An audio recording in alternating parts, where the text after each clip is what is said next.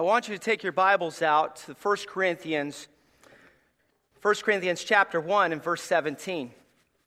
And I want you to join me in the reading of God's Word. As you know, there's no doubt that the most profound thing that ever touches the life of a Christian is the cross. Without the cross, there is no remission of sin. This morning, I want to talk to you about the cross of Christ. In 1 Corinthians chapter 1 and verse 17, and verse 18, Paul speaking, and he says this, "For Christ sent me not to baptize, but to preach the gospel, not with wisdom of words, lest the cross of Christ should be made of none effect. For the preaching of the cross is to them that perish foolishness. But unto us which are saved, it is the power of God." It's the power of God. How does the power of God come through the cross? I present to you the cross of Christ. The cross of Christ is the gospel. And I bid the question, why the cross? Scripture says the preaching of the cross is to them that perish foolishness, but unto us which are saved is the power of God. In other words, the meaning of the message this morning is to the world foolishness. To the lost, it's nothing more than foolishness. It is to them that perish a foolish subject and a foolish message. And this was stated over 1900 years ago, and yet still today, the world looks at the cross as if it is still foolish. The message, the gospel, is nothing more than a religious relic, an undermined mockery to those that are lost without Christ. But yet the cross still stands high. Consider the tabloids, the media, the atheists, the universities that teach a humanistic mentality and a doctrine. Do they not declare the foolishness of the cross? Do they not turn their back on Jesus Christ and say that there lies within the Bible? Why is it that the lost find offense in the cross? What is it about the cross that brings chills up our back and causes us to turn to the other side when we're in the state of sin? Because the cross declares the gospel of Christ, and the gospel of Christ declares the offenses of men. I want you to know this morning that it wasn't by the words of Paul and his great wisdom that made the cross great. He said, if I preach the cross with wisdom of words, then the cross becomes of none effect. It is not by the men like Joel Osteen or Dave Liuzzo or Tony Liuzzo or any TV evangelist that will make the cross great. It's not your doctorate. It is not your master's degree that makes the cross great. It's not your theology and your knowledge. What makes the cross great is the cross is great because of the Christ. And when you leave the Christ out, the cross no longer becomes great. So as Paul has preached nearly 1900 years ago, so I preach this morning. And I want you to know that the cross cries out to you the same way the cross cried out nearly 2,000 years ago to the offense of men. It cried out to Pilate when Jesus stood before Pilate.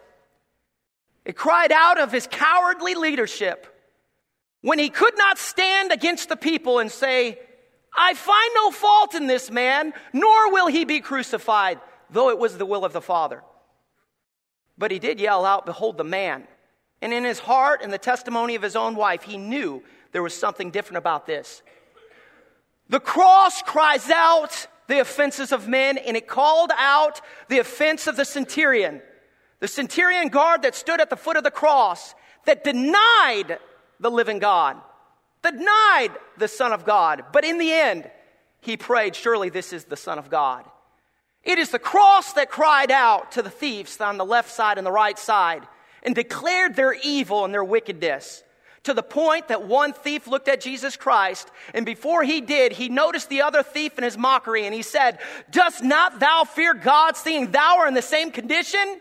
And then with tears in his eyes, I imagine that he looked at the Son of God and said, remember me when thou enterest into thy kingdom. And Jesus did. But what was it? It was the offense of the cross. It was the cry of the cross that brings men to their knees and declares, He is the Son of God, as the centurion did. It's the preaching of the cross of Christ that changes men by convicting them of their sin. It is the gospel that reveals the truth of Christ and the hope of man. There comes no other way except through the remission of sins by the blood of Jesus Christ. For centuries, and you know this, the symbol of the cross has been used as a means of identification for evil and good, for powerful ways, sometimes political and religious extremists. If you remember, the Nazis would twist the cross and use it for their means, the swastika, to declare, we are against God's chosen people. And then you had radical groups like the Ku Klux Klan that would light the cross on fire to proclaim their racism. But it was also used throughout centuries for good, like the Red Cross, which used the symbol to let people know we're here to minister and help you. Like the churches that would put it on their steeples to proclaim to the whole neighborhood in the cities and towns, we are a refuge for you. It was the cross that did that. It's the cross that we find on millions of books, buildings, and bodies. It's the cross that decorates the clothing of countless people during their lives, and often it is edged not only on their Bibles, but also their tombstones, tattoos, jewelry, decor, and art. It's the cross. There is no other instrument of death that is so universally popular in these ways. You will never see a noose around somebody's neck as a necklace, or earrings with the death chamber of gas portrayed on the ears of anybody, unless it's Halloween. But when it comes to the cross, there's beauty in the cross for some reason. For thousands of years, for 2,000 years, the cross has been an invite and a beautiful picture. But why? Why the cross? Because the cross represents the Christ. So why did God choose the method of the cross to save us from our sins? I know in John chapter 10, verse 3, that the Jews were angry with God and they picked up the stones and they were going to strike Jesus Christ on the head to kill him. But it didn't happen. Multiple times Jesus says, my hour has not come. Though the multitude raged against him and the Pharisees and the Sadducees wanted to see him dead. But until the cross, Jesus Christ did not die. But why? Why the cross? Why not another means of death? Why not another method of death? I tell you this morning, there's a number of reasons why God the Father chose the cross for his Son. I want you to notice that the cross is a symbol of sin. If you look in your Bibles in Matthew chapter 27, you'll see in verse 15 the account of Jesus' death. As he stood before Pilate, the Bible says in verse 15, now at the feast of the governor was wont to release unto the people a prisoner who they would. Verse 16, and they had then a notable prisoner called Barabbas. This is the man they chose to release. This is the sinner they chose to release. The cross will always represent sin. You say, but the Savior was on the cross. Yes, it was the Savior. Because the Savior at one time represented the sin of the world. You see, the symbol here of the cross is not just sin. It's the fact that the sin must be punished. You see, the cross showed the punishment of men. It's a symbol of sin that reveals that sin must be punished.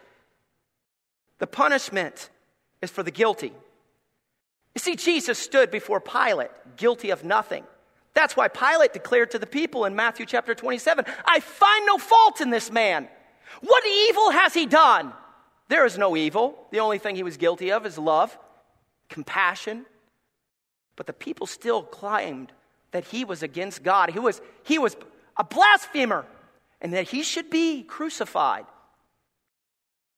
He should be built down to the lowest, tore down to a servant's level, to be placed on a cross as a thief. He was guilty of nothing. But the man they released was a thief. I'm telling you, the cross is a symbol of sin, and the cross was for punishment. So why? He was guilty of nothing. Let me say this. John chapter 3 and verse 17 and 18. We are the guilty. And because of that, God made a way. I thank God that the Bible says, "For God sent not his Son into the world to condemn the world, but that the world through him might be saved. He that believeth on him is not condemned, but he that believeth not is condemned already, because he hath not believed in the name of the only begotten Son." We are the guilty. Jesus chose to be guilty for us. Jesus chose to become sin for us. James chapter 2 verse 10 says, "For whosoever shall keep the whole law and yet offend in one point, he is guilty of all." Why? Because there's too many men and women out there proclaiming their goodness. They're saying, "I don't need the cross and I don't need the Christ. I'm a pretty good person. I can handle it. I don't believe in the idea that Jesus Christ took my sin on the cross and became guilty and took my punishment because I am doing okay." But the Bible says in James chapter 2 and verse 10, if you offend one of these, if you go against one of these points, you're guilty of them all. Can you hold up the 10 Commandments? Are you able? You say, yes.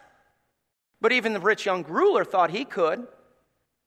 But yet he still had pride when Jesus Christ told him to sell all that he had. You know why? Because none of us are willing to give all up. Only the Son of God was willing to give it all. If you look upon a woman to lust after, the Bible says you committed adultery with her already. You said, "I've never committed adultery." If you've done that, you've committed adultery. And if you are a man, you've done that at some point in your life. You say, "Pastor Dave, you're judgmental." I would only be judgmental if I wasn't using the Word of God. It is truth. And I am guilty as well. There is no doubt that we deserve the death. We are guilty before God. But the cross was a punishment that Jesus took. He became guilty for us. Jesus took our punishment for our sin. "For God so loved the world that he gave his only begotten Son, that whosoever believeth in him shall not perish, but have everlasting life." The most famous verse that has ever been known to man proclaims that Jesus Christ loved all men and became guilty of our sin. 2 Corinthians chapter 5 and verse 21. "For he hath made him to be sin for us, who knew no sin, that we might be made the righteousness of God in him." He became sin for us. What is the purpose of the cross? The cross is a symbol of sin that brings forth punishment on those that are guilty of their sin. But yet God's Son stepped in our place and became guilty for us. Galatians chapter 3 and verse 13 says, "Christ hath redeemed us from the curse of the law." What is the law? The law is the things that we are not to do, that you will never add up to. You're never good enough to fulfill the law. That's why grace took place on the cross. Being made a curse for us, for it is written, "Cursed is every man that hangeth on a tree." Who hung on the tree? It was Jesus Christ. It was the Son of God. He became a curse for every man, woman, and child because he loves us. I tell you, the purpose of the cross is to reveal the symbol of sin. This reveals sin, and sin must be punished. A little girl wore a beautiful necklace with a gold cross on it. And a preacher in his dogmatic attitude came up to her and said, "You know, little girl, the cross looked nothing like that. The cross was a rugged cross with wood, and it represented something awful." And she simply looked at that man and said, "But when Jesus touches something, it becomes beautiful." It was through the cross that we became beautiful. But it took the Christ. It took the Christ. The cross was a punishment, but it was also a representation with its sin to be painful. This was not designed for anything joyful. Look at the account of Jesus as he stood before Pilate in Matthew chapter 27, as we continue to read in verse 26.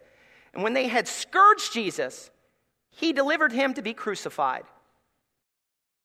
Then the soldiers of the governor took Jesus into the common hall, and gathered unto him the whole band of soldiers, nearly 50 of them, and they stripped him to put him in shame, and then put him a scarlet robe on to mock him, because the robe represented royalty. In verse 29, and when they had planted a crown of thorns, they put it upon his head, and a reed in his right hand, and they bowed the knee before him and mocked him, saying, Hail the King of the Jews!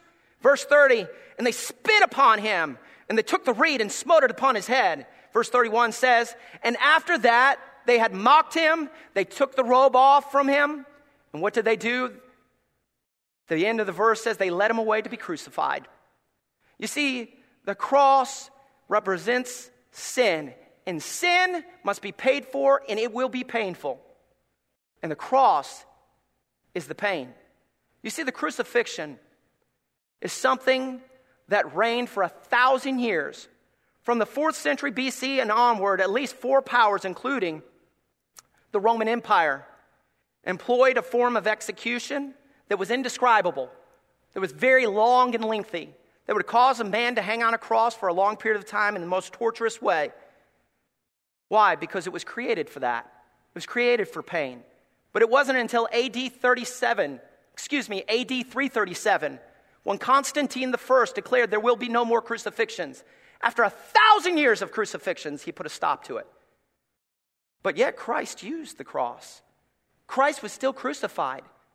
Let me remind you that your sin will bring pain in your life. The things that you think nobody sees, God sees. Be sure your sins will find you out. You say, Dave, how about you? Yes, me too. I've experienced numerous times. I have tried to hide my sin from God. I've even hid my sin from my own wife and my kids because of shame. Because there's shame in the cross. Because sin is there. Let me tell you something. Don't be foolish to think that you can cover up and run from your sins, because we can't.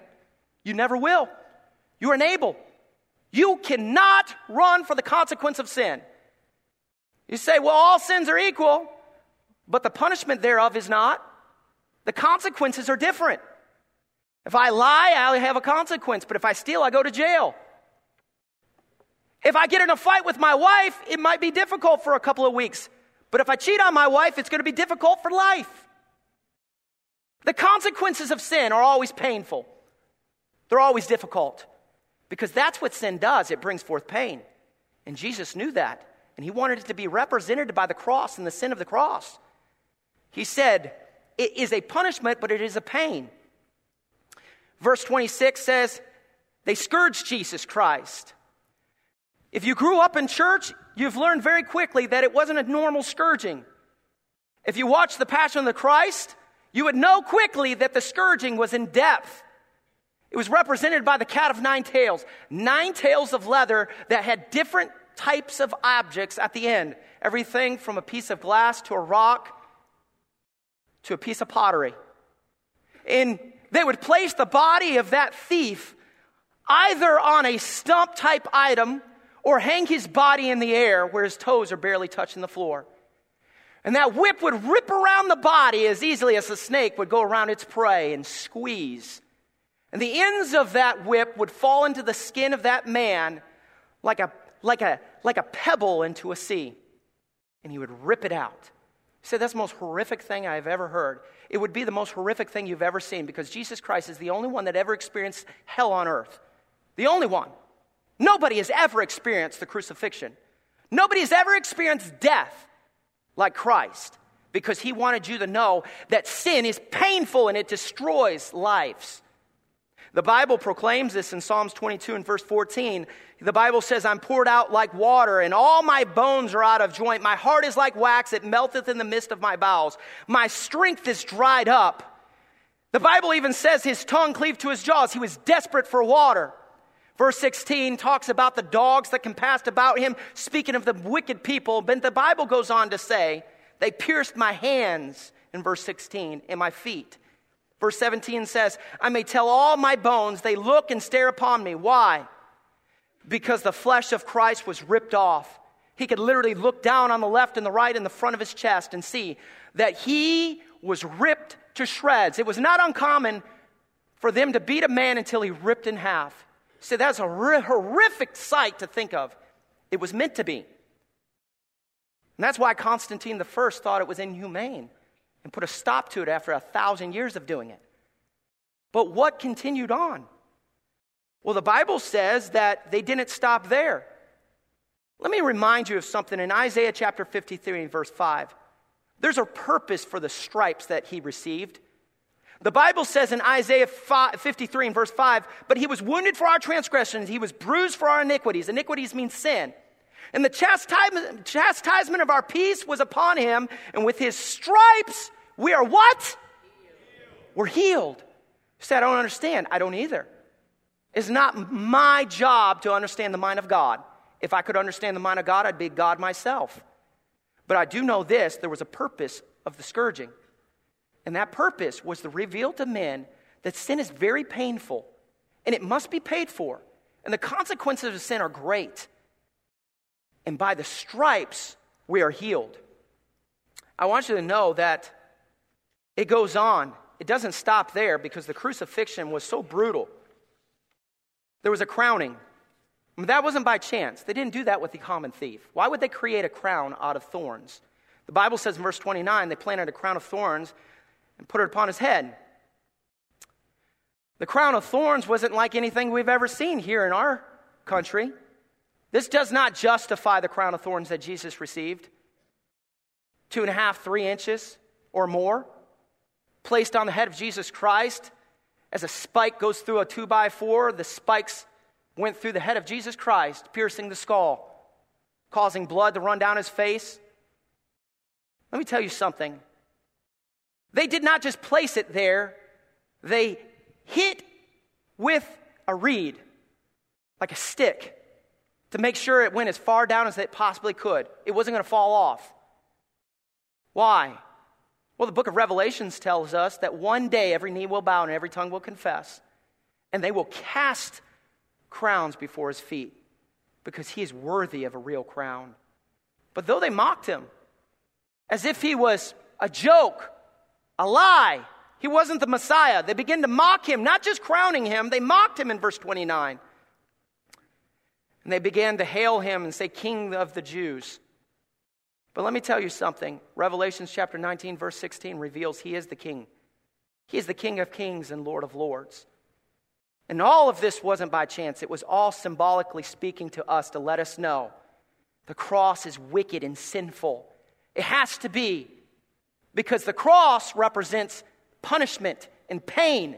And that pain for Jesus Christ came with the crowning, the scourging, the mocking. But not only that, the nailing. They nailed him to the cross, the Bible says. In the book of Psalms, he said, I was nailed. Why nailed? Why would they choose the nail? Every time the hammer struck the nail, I'd imagine the chills went up the spines of everybody that was there, including the Pharisees. He's nailed. I love what Paul says. The Word of God tells us later on in Scripture that when he was nailed, the law was nailed with it. The list, and I'm paraphrasing, that you are to follow, to live by, was nailed to the cross as well. In other words, you are not good enough. There's not works and a checklist you can go by to get you into heaven. Every bit of that was nailed to the cross. And Jesus Christ said, it is me and me alone. It is by my grace that you have the remission of sin. And through the nailing and the scourging and the crowning, there was bleeding. And it was the bleeding that brought forth the remission of sin. Colossians chapter 1, verse 20. And having made peace through the blood of the cross, his cross. Hebrews chapter 9, verse 22 says, without the shedding of blood, there is what? No remission of sin. It may seem demented to the average man and woman that lives in this generation to think a man died on the cross for the sins of man. But it had to be. And I say to you this morning that this is a symbol of sin. That's why the cross was chosen. The cross was to reveal to us sin. But it is also a symbol of death. You read on in Matthew chapter 27 and you see very clearly what takes place. Jesus cried with a loud voice, saying, Eli, Eli, lama sabachthani. That is to say, my God, why hast thou forsaken me? My God, to the Heavenly Father, my God, to the Holy Spirit, why did you turn your back on me? Because sin was upon the Son. And Jesus, when he had cried with a loud voice, yielded up the ghost, and he died. It was a physical death. Philippians chapter 2 and verse 8. And being found and fashioned as a man, he humbled himself and became obedient unto death, even the death of the cross. His death was given, not taken. This is not a normal man. This man was 100% God and 100% man, without sin. The Bible says in John chapter 10, verse 18, no man taketh it from me, but I lay it down myself. I have the power to lay it down, and I have the power to take it up again. Why? Because there is not a man that could do something like that. He had the ability as man to die, but he had the ability of God to rise again. That's who he is. The cross is a symbol of death, physical death. But also, it's not just physical, it's substitutional. See, he's the Lamb of God. The Bible says, behold the Lamb of God, which taketh away the sins of the world. We all know that according to Scripture, if you study it, all the way back in the book of Exodus chapter 12, when the plagues were upon Egypt, they would take the lamb, the blood of a lamb, a perfect lamb, without blemish, and take that blood and apply it on the doorpost, that the firstborn child would not be put to death by the angel. But that represented something very important. It represented that blood had to be in order for forgiveness to take place. You see, Jesus was the final sacrifice. It was Jesus that became the sheep. He died for us. You see, 1 Peter chapter 1, verse 19 says, but the precious blood of Christ as of a lamb without blemish and without spot. He was the Lamb of God, but he was also the God-man. Again, 100% God, 100% man. Why? Because he had to be a God-man to die. 1 Peter chapter 3 and verse 18, for Christ also hath once suffered for sin, the just for the unjust. He became unjust for us. It is God. He had a spiritual death. See, this can apply to you.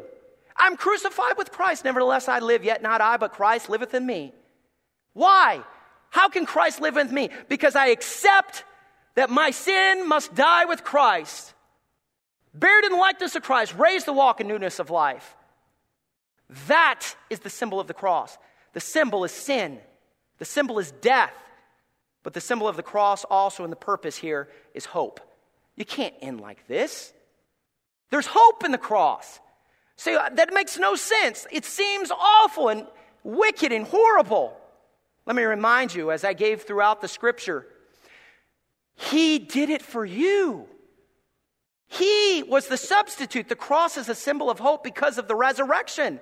The Bible says in John chapter 11, verse 25, that didn't end on the cross. 3 days later, he rose again. And Jesus saith unto her, speaking of the woman at the well, I am the resurrection and the life.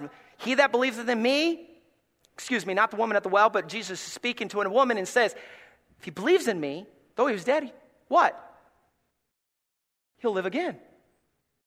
There's life. There's life through Christ's resurrection. Let me tell you, the cross is a symbol of hope because of the resurrection of Jesus Christ. We do not serve a dead God. I'll step out on a limb and make sure you understand, because nowadays you have to say, I'm stepping out on a limb because people are crazy. But Muhammad is not the answer. Let's try that again. Muhammad is not the answer. Jesus Christ is the way, the truth, and the life. And if it wasn't for the resurrection of Christ, there is no hope for man.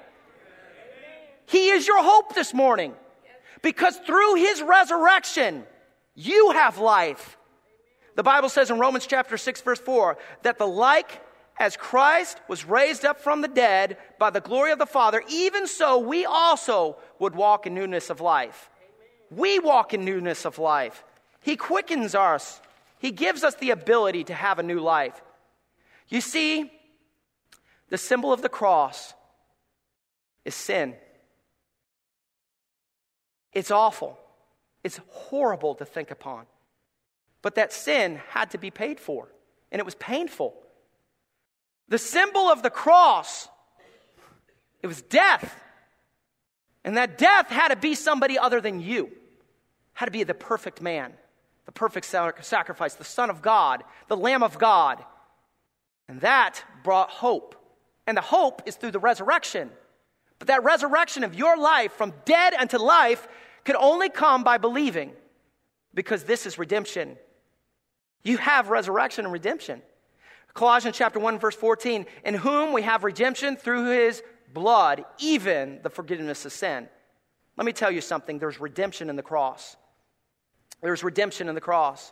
Being justified freely by his grace through the redemption that is in Christ. Justified means just as if I've never sinned.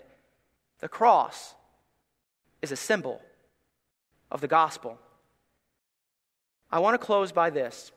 If you didn't understand yet, I want you to understand. Why the cross? What is the purpose? The purpose of the cross of Christ is the gospel. The gospel is the good news. For Christ sent not me or Paul just to baptize, but what? But to preach the gospel. For as the preaching of the cross is to them that perish, again, the first verse we had, foolishness. But unto us which are saved, the power of God. It is the preaching of the gospel that draws men to the cross. Jesus Christ said, if I be lifted up from the earth, I'll draw all men unto me. In other words, if you proclaim the cross and the good news of the cross, the hope of the cross, and help people understand that it represents sin and death, but there's victory in the end, that is the gospel message. Then men can turn from their evil ways and come to know Jesus Christ. That's the gospel. Why the cross? What is the purpose? The cross is the gospel that reveals the death, burial, and resurrection of Jesus Christ. So, you might be asking the question, how does the gospel apply to me? You may have messed up your life. Even as a Christian, we can mess up our lives, right? We still are robed in flesh. We're not perfect. We're not without sin. We're still weak, but we have the Holy Spirit to convict us and drive us to do what's right. But you say, what about me? Is there any hope for me? Can I come to the cross? Is there room at the cross for me? In order to understand that, I want to close by giving you the purpose of the gospel. What is the gospel? What is the gospel? The purpose of the gospel is the cross. Are you listening? Every one of us knows there's something inside of us that's not right. Do you believe that? We have a tendency to do that which is wrong instead of that which is right. We long for victory over sin, and sin of thought, word, and deed. But the Bible reveals to us that we're radically wrong. We're without God. We have no hope. Sin reigns in our mortal bodies. There's something inside of us that pulls us to do what's wrong. It's a gravity that pulls against us. The problem is that something has died within of us because of sin. Because of this, we cannot enter into the kingdom of God. We have all fallen short of the glory of God. There's none righteous, no, not one. There has to be a radical change within us. And we know that we can't change ourselves. It has to be something greater than ourselves. Because it was the cross of Christ. So I showed to you the purpose of the cross is the change. It was God that took his son to let him die on the cross for all men's sin. He was bruised for our iniquities. He died and scourged for you. He's the only man that went through hell on earth. He's the only one that cleansed you from your ways. So I say to you, if Christ is the answer, then he has to give us the hope. But will he? Has God offered all men, black, white, all men the opportunity to know him? Is the gospel for every man, woman, and child? I say to you, yes, it is. It is the death and burial and resurrection of Jesus Christ. But unless he shows forth his hand to us to offer us this free gift, we are lost and condemned in our sin. We have no hope. We have no hope unless God is willing to reach out and save us from our sin. There is no hope without God. Not within yourself, not within myself. You have to humble yourself before a living God and know that you are a sinner without Christ. And until you do, there is no hope. But I say this, there's hope in Jesus Christ. He gave his life. That's the gospel. That's the good news. Every man, every woman, every child can come to the cross because there's room for all of us. If we confess our sins, He's faithful and just to cleanse us of all unrighteousness. He is God. He paid the cost. I declare to you, every woman, every child, come to the cross of Jesus Christ for the remission of sin. It is the cross of Christ that made it where man can come paid in full. And without this, there is absolutely, positively no hope within yourself. I tell you this morning, the cross is there for you. He wants you to come to know Him. Stop trying on your own. Leave it at the foot of the cross. Leave it at the foot of the cross.